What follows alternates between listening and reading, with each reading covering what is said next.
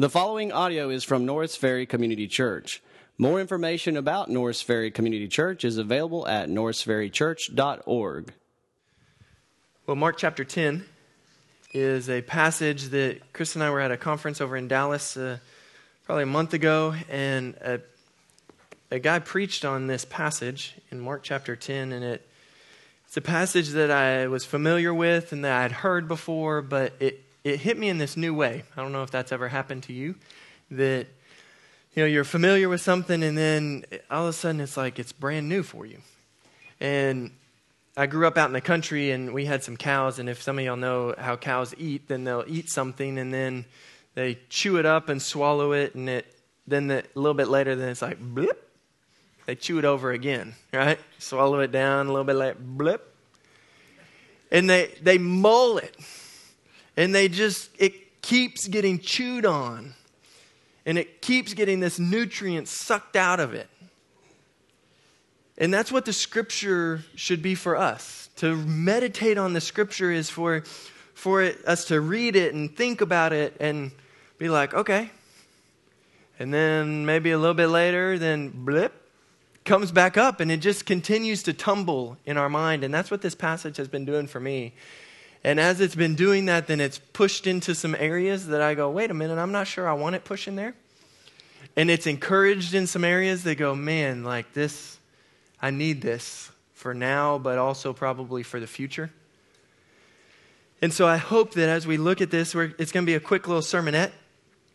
But I hope that as we look at this, that you'll be encouraged by it, that you'll be challenged by it, that it'll push into some new areas, that hopefully it will be something that rattles around in your head as you're going about your 8 to 5, that as you're dropping your kids off in carpool line, or as they're running around in your house, or as you're eating dinner, that this is tumbling in your head of the truth that Jesus is going to proclaim and promise here in this passage. So I want to catch you up with Mark and then with where we're at and what Mark's been doing here in this gospel.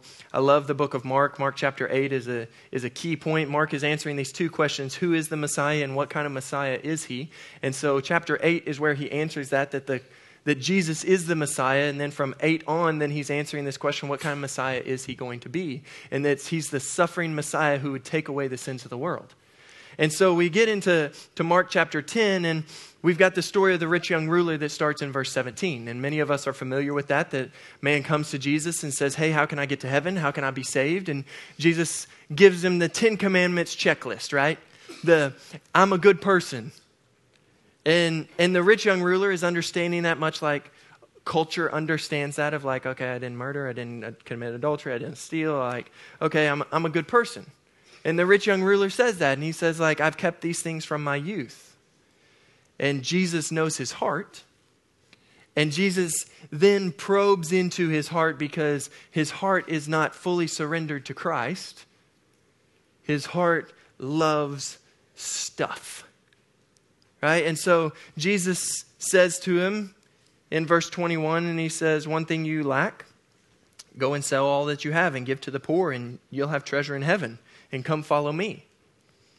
And so he says, okay, go sell all your stuff and come follow me. Like, do you love your stuff or do you love me?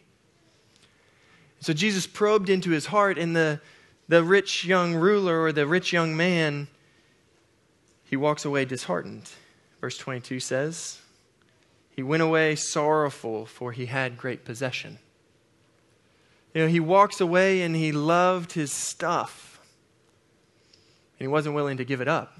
You see, Jesus is hitting a very important point here, that if you want to follow Jesus, it's going to cost you something. You are going to have to leave behind things in order to follow Jesus. That's the assumption. Jesus just assumes that. And so we need to heed that and say, for me to follow Jesus, I'm going to have to leave things behind. Maybe even good things. Maybe even valuable things. And so the passage continues, and Jesus is talking to his disciples, and his disciples are kind of asking these questions, and they're kind of amazed at Jesus, and they're like, whoa. And so we get the passage where Jesus says it's easier for a camel to go through the eye of a needle than for a rich man to come into the kingdom of heaven. And the disciples are like, Like, they're amazed at this, and they ask the question, like, well, then who can be saved? Like, that's impossible. And that's exactly where God dwells, is in the impossible, right? And that's exactly what Jesus is communicating, is that I do the impossible. I speak things into existence. I bring the dead back to life. I do the impossible. With man, it is impossible, but God works in the impossible. And so Peter then asks this question. If you pick up in verse 26, it says, and they were exceedingly astonished. And they said to him, then who can be saved? And Jesus looked at them and said, with man it's impossible, but not with God, for all things are possible with God. And I love Peter in this next section because I've kind of found that I may be a little bit like Peter, that in one moment I'm like, yes, Jesus. And then in the next I'm like, woo. And then one minute it's like, Jesus, you are worth everything. And the next minute it's like, is he really? And Peter is this weird mix of kind of this ugliness of the Christian life, of like this sanctification process that kind of looks like an airplane bumping along the runway, which is some of our lives, right? That it's not this like pretty perfect, like, oh, every day I'm more like Jesus, right? Sometimes we have these bumps. And Peter here, I think, if you look at verse 28, I think that Peter hasn't exactly tracked with Jesus because he's still stuck with what he was saying to the rich young ruler. And Peter, verse 28, began to say to him, see, we've left everything to follow you. Like, Peter's like, Jesus, wait, time out. Can we go back to this? You just told him to leave everything and follow you. And like, I left it all. What about me? Jesus, I walked away from it all. What about me? Like, he's still got his stuff. He's still got a place to live. He's still got his family. He's still got his future and his security and his inheritance and his reputation. What about me? I don't have any of that, but I have you. What about me? Are you worth it? I think is the question. Jesus, I left it all. Are you worth it? And Jesus is going to answer Peter with 3 promises. And so that's why I want to unpack quickly here. And so there's so much in here, and we could spend so much time, but we just don't have it this morning. But I hope that this rattles in your head. I've been rattling this for months, and there's so much here. But the first promise, let's just read the whole passage, verse 29. It says, Jesus said, truly I say to you, there is no one who has left house or brother or sister or mother or father or children or lands for my sake and for the gospel, who will not receive 100-fold now in this time, houses and brother and sister and mothers and children and lands with persecution, and in the age to come, eternal life. But many who are first will be last, and the last will be first. So let's look at this first passage. What is the first thing that Jesus promises? Jesus promises that whatever you leave behind, Jesus will provide 100-fold. Now, it's really important, the next words that come out of my mouth, right? Because there's a prosperity gospel that I would say is contrary to the scripture. But what in the world is Jesus talking about? Is he just being parabolic? Is he just speaking figuratively? I don't think so. I think Jesus says, because he specifically says, in this time. And the next things that he talks about, he's not being parabolic about. So how in the world does Jesus provide 100-fold everything you leave to follow him? That's $1 million question, right? Well, he tells us throughout the scripture, he provides it through the local church. Jesus provides 100-fold what Peter has left behind by giving him a family and a community in the local church. Now, this is going to push our way that we think about church, but I want to encourage you and say, I think the Norris Ferry does this really well, actually. I think this is one thing that we do really well. We love each other well. But what Jesus is saying, that if you leave your mom and dad, you'll get 100 mom and dads in the body of Christ. What Jesus is saying is that the blood of Jesus runs thicker than the blood of your family. Now, wait a minute. That's going to stretch us because family's family. And Jesus goes, oh, but to follow me, some people are going to have to be ripped apart from their family. If you want to reach Muslims for Christ, you better have a deep, deep understanding of this. Because to walk away from their family, their inheritance, their future, their security, their safety, and say Jesus is worth it. That whatever you leave behind, you'll receive 100-fold. You see, Jesus is making a stout promise that pushes and pulls us and says, so who am I a dad to? Who are you a brother or a sister to? Who are you a mother or a father or an aunt and an uncle? Kristen and I have experienced this. We moved to Shreveport, Louisiana with no family here. Obeying God. To say, okay, we're gonna follow where God wants us. It's distance, but to live close to family with 4 little children is a big blessing.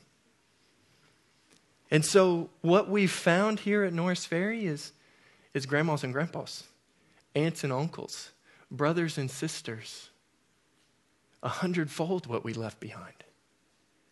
That you guys literally have been family for us.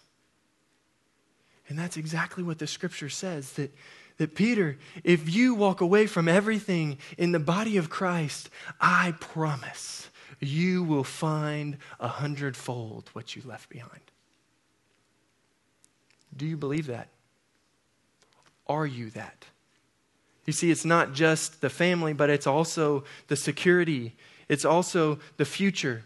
You see, when they sold lands or when they missed out on lands, that was their entire livelihood. I don't know where I'm going to eat. But what we find out in Acts chapter 2 is that people that were selling their land. They were selling their house. Would you sell your house to provide for a member of Norris Ferry?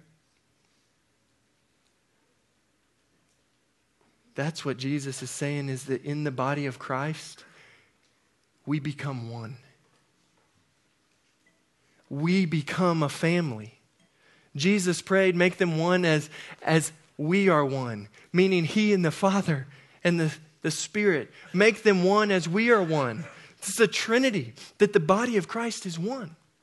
And so we're challenged by this, that God's going to provide everything we need, 100-fold what we leave behind, through the church. That should challenge us. That should press us. Should encourage us in that.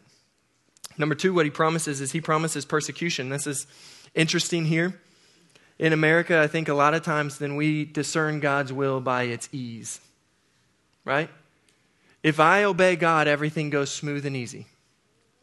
If I'm in God's will, then there's no problems. And Jesus, just very clearly, He puts it in here with persecution.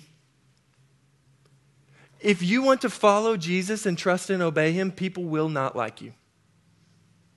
You may miss out on a promotion. You may miss out on a job. You may have people talk about you behind your back. Just because you love Jesus doesn't mean everyone's going to love you. And Jesus promised it 2,000 years ago, and it hasn't changed. But isn't it encouraging that Jesus told us ahead of time? Think of the mess we would be in if we thought, man, I'm doing everything that God wants me to, and people hate me. I must be getting it wrong. But He says, no. To follow me, you're going to face persecution. You're going to. Be prepared for it. Don't be shocked by this. Don't be like, whoa, what am I doing? Jesus says, hey, this is part of it. This is part of the way that I'm going to advance the gospel. Imagine the disciples sitting there. This is the beginning of Acts. Jesus has just reappeared to them. He's come back after the dead and He's shown Himself to them. And He says, okay, now I want you all to go and spread the gospel. And they're like, yeah, everyone's going to love this message. And then they go, everyone's trying to kill us and chasing us out of town and imprison us and beat us. And Jesus goes, I told you it would be this way. There will be persecution for you to follow Jesus. But then I love what he promises next, and I think there's a progression of this, that Jesus is worth following no matter the cost, because he will meet all your needs through the local church, through the body of believers coming together. But you're going to meet persecution. But then what's going to get you through that persecution? He says next, and in the age to come, eternal life. This isn't how it always is going to be. There's a day coming that he tells us about where he's going to wipe away every tear, where he literally is going to crush the head of the serpent, where Jesus' enemies will be put down forever. There will be no more battle. There will be no more struggle. The lion and the lamb will lay together. Everything will be made right. And in the age to come, eternal life. That we don't live for this day. We live for a future hope. That Jesus promises us that the persecution will make us perfect and complete, lacking in nothing, is what James says. Because we live for a future hope. For a future promise. You see, when we say hope, it's not this wishful thinking, I hope it happens. Because Jesus is the one who says, and in the age to come, eternal life. And guess what? Jesus is the one who secured our eternal inheritance. It was Jesus who then in this next passage, if you skip down to verse 33, he says, saying, see, we are going to Jerusalem. Because right after this, he goes, Jerusalem's where I've got to go, because Jerusalem's where I'm going to purchase your salvation. Jerusalem is where my blood will be spilled, and I will take on the wrath of God to satisfy it for you, so that you can have a future hope. He says, see, we're going to Jerusalem, and the Son of Man will be delivered over to the chief priests and the scribes, and they will condemn him to death and deliver him over to the Gentiles, and they will mock him and spit on him and flog him and kill him. And after 3 days, he will rise. You see, Jesus didn't just say, I'll give you eternal life. He was the first fruits of the resurrection. That this isn't it. That death no longer has a sting. He was the first fruits. That we have a future and a hope of eternal life. You see, so Jesus answers Peter's question, what about me? I've left everything. Was it worth it? And Jesus says that if you trust and follow me, it's worth it today, tomorrow, and for all of eternity. Do we believe it? Do we live it? I want to pray, and then we'll watch this video. And we did this with the Johnsons. We put flesh to this. And so what I want to do is after this video, then I'm going to have Shannon and Carrie Lewis, our missionaries that we partnered with in South Sudan. And I'm going to have them come, and you're going to get to see some flesh put on this. Everyday people that have trusted and obeyed the Lord and seen persecution and have seen the Lord provide 100-fold and that live for a future hope. And so let's pray, and then we'll watch this video. God, thanks so much for your word that challenges us, that pushes us. God, but that gives us so much encouragement. That you tell us what it's going to be like. You tell us it's going to be worth it. God, would you captivate us that we would live this out? We ask it in Jesus' name. Amen. God has done an awesome work. And he's used the local church, and he's used people answering the call.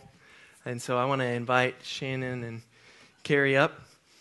I was building that, and I was a mess trying to build that video, just like, boo, you know.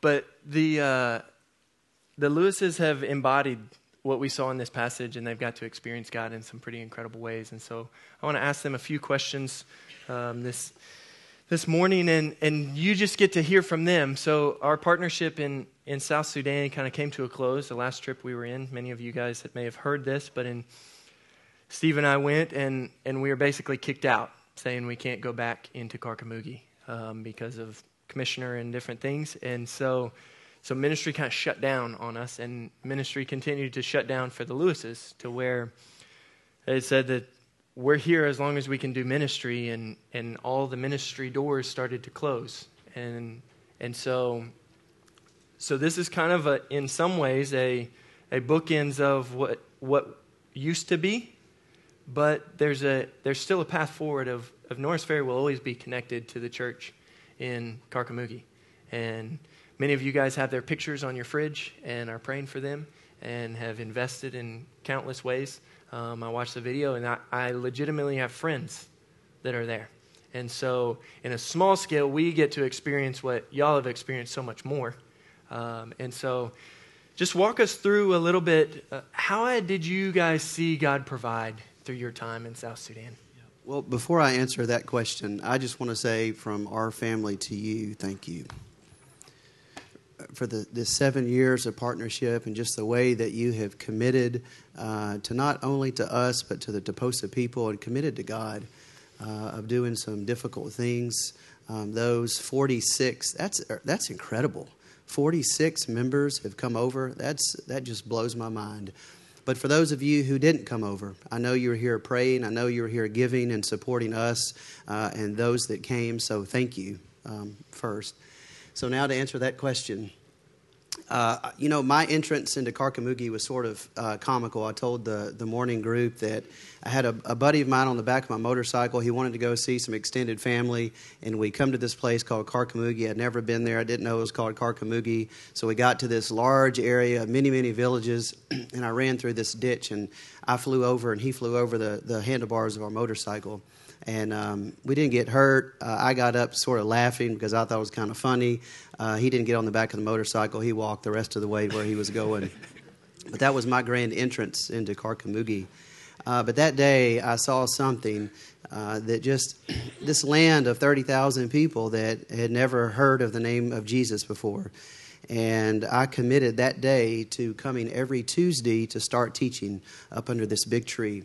And so every Tuesday, I would say most Tuesdays that I could come there, I taught. I just started with just a few men and ladies who were interested in seeing what the white skin was there to say. And that's really where Carcamugi started. We invited a college team that spent 7 weeks living in tents, cooking over an open fire, mapping out all of the villages, trying to find persons of peace, trying to find which villages were friendly and which really didn't want us there. They did an incredible job that opened up the work for your church. And then you came. Tracy and David came on a vision trip, and we spent time in prayer, asking the Lord if this is right for your church. I know they came back, brought you the information, and you prayed and voted as a church to take on this commitment. And so I want to just thank you for that, because your relationship with us out there has meant the world. The encouragement that we have received from emails, from phone calls, has just meant the world to us. So thank you. But Carcamugi started, there was nothing. No church, no believers, 30,000 people. Started with teaching, and then slowly, we would have a believer, maybe two, would be baptized. We tried to reproduce everything that we did. So then they started baptizing. You guys came, started helping me do training and evangelism. The number grew. Many, many miracles. The Toposa got to see miracles, and that was the greatest part. We got to point the Toposa to God by these things that He did. And then over time, a church finally formed. Other groups formed, and the leader, the tribal leader over all of the Toposa there in Carcamugi, became a follower of Jesus. And I remember when that happened, just all the barriers fell. And all of a sudden, we could go anywhere, do anything, and the Word of God started spreading throughout all of Carcamugi. The really thing that I guess all that really got me is 2 days before we left South Sudan, knowing that we would not be back to live there. Two of the leaders, the ones that we formed relationships early on, walked 19 miles one way. 19 miles one way just to come and sit with us and say thank you. Thank you for coming. Please come back, but thank you for coming. And they just wished us well. And I don't know that I would walk 19 miles one way to do anything. But they came and did that, and that was special. Yeah. Okay, so walk us through from landing in South Sudan, June 2009. Y'all walked away from some careers. June 2009 to flying out April 2018, knowing that you weren't coming back there to live. That's a long question, and I'll try to give you a short answer. We arrived 2009 on this little dirt airstrip in this little small plane. 5 of us. Walker was 18 months at the time, and we were just following God's call, and that's all. That's all I can say. God told us to go there, and that's where we were. Got off the airplane, and I will tell you, that moment when reality hits you, that was when reality hit me. And one-way tickets, 4 years, this is your new home, take care of your family and do what God's called you to do. I was not equipped, not ready. And we struggled. We struggled for the first 6 months because we knew some things, and we called ourselves outdoor people, and it's an outdoor place. And I feel like we did well for 6 months just trying to stay alive. That's what we were trying to do. In our own strength, we were just trying to stay alive. And then it hit us one day. We said, what are we doing? We're fooling ourselves. We're going to be here for a minimum of 4 years, and we're exhausted already. And we cannot keep going on our own strength. I remember it was the day, it was October, we got on our knees and said, Lord, we give this to you because we can't do it. Plain and simple, not our strength, we can't do it. Things started picking up, and slowly, we're in the dirt, talking with Toposa, a little bit of Toposa language, having to learn the culture, making a lot of good friends. And one thing I really need to add is, this was our family. And, they're strangers at first, and then they become friends over a period of time. But then they really become family. We delivered their babies. We helped them get over their sicknesses if we had medicine. Carrie worked with the ladies in the garden. I helped walk with the guys when they were doing their cows. We just lived life with them. We buried their dead. And when you do that for that period of time, this becomes family. And it was it's no longer a mission trip. This is your home. This is life. And we got to see God just do some incredible things. The miracles really stand out. Little kids with malaria that should have been dead the next morning. We go and we pray, allow the whole village to know that we're calling on the Creator God to heal this child. The next day he's out kicking a ball. It's not us. This is God performing, showing His power in front of the people. Another time, another child comes to the gate. We take the child to the clinic. Within hours, the child dies in Carrie's arms. Not the outcome that we wanted, but a couple of weeks later, 17 Toposa men and women accepted Christ because we had an inroads to the grandmother's village. And we could only point back and say, we don't know if this was God's plan for your child to die or not, and for us to come to the village. But what if it was? We are here sharing the gospel, and now these people have new life. So we just got to see so many things in God work in so many ways, starting from nothing. When we left in July, I think there were over 30 churches, all Toposa churches, that were standing on their own, thousands of baptized believers. But we stand here this morning saying we don't deserve any credit for that. This is God's work. He just called us to go, and we were obedient, and we went, and we just got to be used from God. Yeah. It's incredible. You're seeing God provides 100-fold. That God answers and God is faithful. That just to go from no known believers to God's glory is being proclaimed among the Toposa, is we're living out the New Testament. And so to be a part of that, it's incredible. So let me ask this: so what's coming next? You're not moving back in to South Sudan, so what's coming next? The first things we have are we leave here on December the 27th, and we will fly to Dar es Salaam, Tanzania, where we will start learning a new language. So us oldies are going to learn a new language again. So we'll do about 6 months language school, and Walker will be going with us. He will go into a Cambridge system school there while we are in language school. After we complete language school, which should be around the end of July, we will then go to Nairobi, Kenya, where we will start a new work on the Nairobi City team. We will be the catalyst for the Cousins, which is a code word for Muslims, the cousin work in Nairobi City team. So as Carrie said, we will be team leaders there working with 3 predominant tribes, the Somali people, the Borana people from southern Ethiopia, and the coastal Swahili people from the coast of Tanzania and Kenya. They comprise about 700,000 people. And Nairobi life will be a bit different. This is country folks moving to the city. Nairobi is about 3.8 million people, about the size of Louisiana, population of Louisiana in one African city.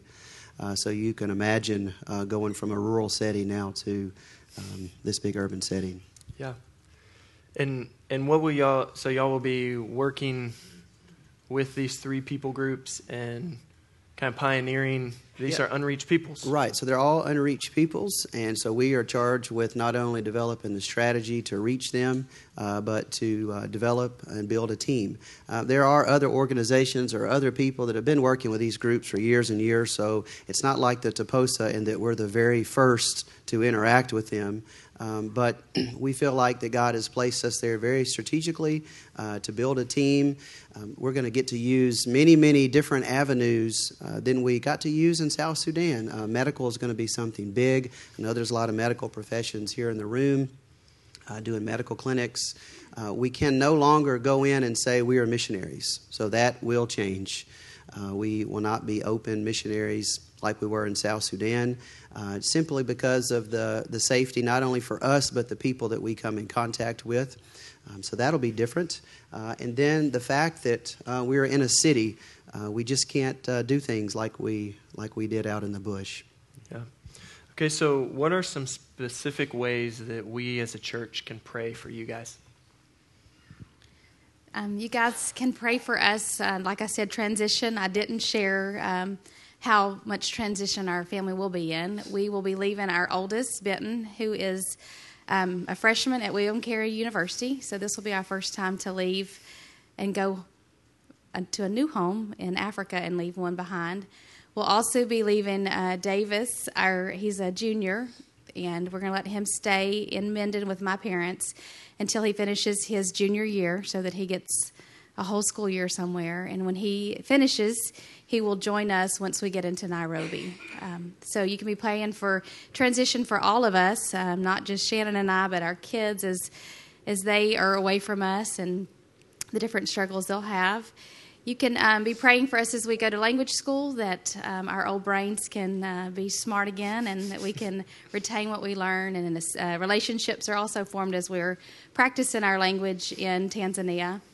And then the new people group that we will be working with, the Muslims in Kenya, that God will, go before us, and He's already working in their hearts and in their minds and giving them visions and dreams of who He is, so that when we're there, that He's already preparing them to hear what we have to say.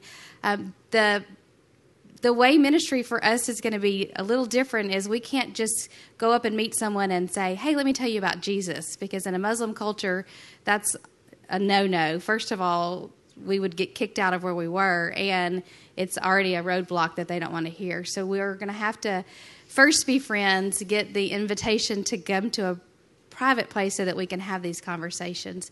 So you can be praying for just relationships in advance so that we can have those relationships to go ahead and be into the homes or have them into our homes so that we can start having spiritual conversations. And then last but not least, continue to pray for Taposa. There are many believers and churches that are already there that you will just pray for God to continue to just stir in their hearts and just to provide their needs, and that they'll have the desire to continue on His work, and that they will want to continue to share who He is with others and even to their enemies, the different tribes, and that God will just continue to work among the Taposa. I want to tell you a quick story. God gave us something really sweet before we left Nairobi. So when we left South Sudan, we were in Nairobi for 1 month. And when you look in the book of Acts and you read, you start seeing houses and persons of peace. And God gave us that in South Sudan through this one man and his family. And when we were in one of the neighborhoods in Nairobi, it's called, we call it Little Mogadishu. And, Somalia, the capital of Somalia is Mogadishu. And most of the Somalis are living in this neighborhood, about 100,000 of them. And when we're there, of course, we're looking a little different than they are. The ladies are all, they have their headdresses on, and you can just see their eyes, and the men are dressed different. And we got a lot of different looks walking in the streets, but that's sort of the way really to get out and start testing the grounds. And so Carrie and I were walking and praying as we walked. But God led us through a group of connections to this Somali family, a husband, wife, and 2 young girls, and they invited us into their home. And I will tell you, for the last almost 10 years in South Sudan, that level of hospitality will never compare to the level of hospitality that we received on those visits to this Somali family's home. They rolled out the red carpet for us. Every time we were there, they prepared meals. They would go and carry pieces of linen and different cloth. And, we were always the givers in South Sudan. And it felt very awkward to be now on the receiving end of so much hospitality. You hear so much negative news about Somalis here in America. I know you do. But I just want to maybe change your thought for a second. The things that you're hearing, these people are lost. And I know there are some ugly things that happen. But ugly things happen because these are lost people that we're talking about. And now we're over there trying to give them hope for the future, and trying to share Jesus with them. So be praying for us, be praying for them that God would really open up their hearts, because this is a tough ministry. I'm telling ourselves, we lived in a tough place, and the people that we were ministering to weren't so tough. But now I think we're moving to a lot easier place to live, but the people are going to be much tougher. So this family just extended its home to us, and I do believe that God has placed this family on our heart for a reason. Yeah. Well, I want to continue to challenge us as a church that, some of us, when we hear working with Muslims in Nairobi, our mind goes to bombings or to terrorist attacks or to things like that, and you go, oh no, not me. And so I want to challenge us that to pray for our own hearts. But what are some things that we as a church can do right now? Well, the biggest thing that you can do is pray. We've already talked about that, so that's probably the most important thing that you can do is pray, not only for us, but for the people that we are trying to reach. The second thing is we want to continue this partnership that we have had with you over the last 7 or 8 years. It has been such a blessing, and I do believe that this new partnership is going to open a lot of doors for some new and different types of people from your congregation to come over. No longer do you have to sleep in tents and potty outside and cook over an open fire. So I know that probably just knocked out a bunch of you. And that's okay. I get it. But now, it's a nice environment. You'll probably be staying in a nicer hotel, nice food, and the plane ride is about the same, except that little bitty plane ride that's probably the worst part of it. So it should be a little more welcoming for a lot of you to come over.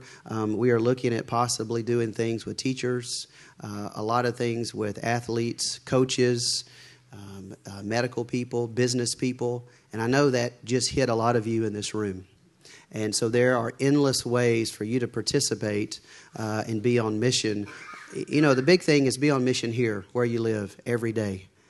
But then continue that on over at a longer distance and come be a part of what's going to be happening in Nairobi City. It's going to be exciting, and we want you there, and we want this church on board. And I know there's a large influx of Muslims in Shreveport and Bossier. And so I want to stretch you guys to get to know your neighbors, even though they're different. Invite them to your house. Invite them to have coffee. ask questions about who are you? Tell me, where'd you come from? Where's your family? What brought you to Shreveport? You never know how the Lord's going to use that. Sometimes they're just waiting for someone, they've heard about Jesus or they've heard about Christianity but know nothing about it. So you just pray that God will stretch you to get to know the lady that always wears the headdress. And students, I know there's tons in your schools. Even in Minden, there's some. So get to know these kids and just pray that God will give you opportunity to share Christ with them. Oh, awesome. It's been so fun just to hear about different elements and to hear more of the stories. Carrie came back decorated because the ladies were like, if you're going to America, you have to be looking good. And so they got her double-armed henna so that she could be looking right when she came home. And so just the hospitality that I've seen there, and some of us that got to go over to Fort Worth and work with refugees got to see some of that hospitality of people welcoming us into their home and laying out the red carpet. And so it's going to stretch us, it's going to challenge us. But at members meeting, we're going to talk some more about this partnership and what that will look like for the future. And so we'd love for you guys to come back to members meeting tonight. What I want to do now is I want to have Shannon and Carrie come down here and you guys come and we're gonna pray over them. They're still here in the States until just after Christmas, and then they're going to be taken off to go to Dar es Salaam. And so Maggie Hickson, one of our members, they're going to be possibly staying in her old apartment. And so they'll be able to connect in some different ways. She's there in Tanzania in a different place now, but so just small world, making some really cool connections. That Norris Ferry is having a gospel influence literally around the world. And so we're excited about that, and we just want to continue to pray that God would move and that we would be obedient to what he calls us to. So you guys come. The Lewises are going to be here. The band's going to come. They'll lead us in one more song after we pray. Thank you for listening to audio from Norris Ferry Community Church located in Shreveport, Louisiana. Feel free to make copies of this message to give to others, but please do not charge for these copies or alter the content in any way without permission. For more information about Norris Ferry Community Church, please visit us online at norrisferrychurch.org.